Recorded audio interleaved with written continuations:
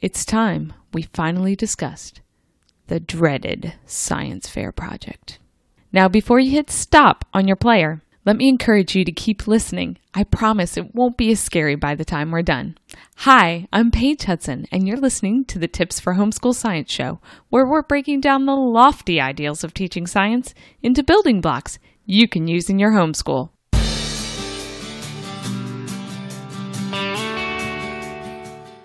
The science fair project is typically that dragon in the corner of our teaching science basement, back where we keep the science teaching tools we don't want to use.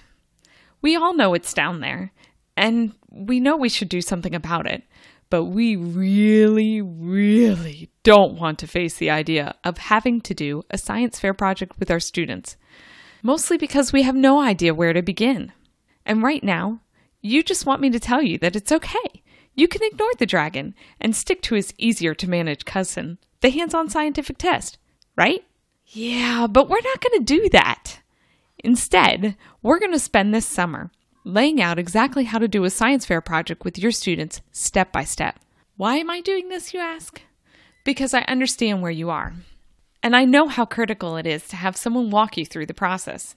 You see, my first science fair project was a complete disaster. The only direction I got was to come up with a question, design a project to answer it, and then report what I found. I was confused about how to really go about doing a science fair project, and I ended up choosing a terrible topic. It was, is there any pattern to clouds? In my 6th grade mind, I was convinced that over a month I would see the same clouds appear again and again in the same repeatable pattern. Had someone told me to do a little bit of research, I would have threw my question out the window and started all over again. But alas, they did not, and I was left with utter frustration for the science fair project. Thankfully, when it came up the following year, I had a different teacher. Her name was really hard to pronounce, so we just called her Mrs. I. Mrs. I walked us through the science fair project step by step, and that year, the seed for my passion for science was planted. And when it came time to do a science fair project with our homeschooled students, my husband and I developed 8 simple steps for completing a science fair project based on what I remembered from my 7th grade experience, and with his help from his experience in the research lab. Let's take a quick look at those 8 steps, which we'll be covering in more detail in following podcasts over the summer. In essence, the Science Fair project is an in-depth experiment that takes several weeks to complete. The Science Fair project starts with the steps of the scientific method, and we add 2 extra ones for the students sharing their work. So step 1 is to choose a topic. Step 2, you'll do some research. Step 3, you'll formulate your hypothesis. Step 4, you'll design an experiment. Step 5, you'll perform that experiment. Step 6, you'll analyze the data. Step 7, you'll create a board. And Step 8, you'll give a presentation. The first time your students do a science fair project, they'll need you to thoroughly explain each step and coach them through the process. In other words, they need an advisor to work alongside with them from the time they formulate their question until they polish up their presentation.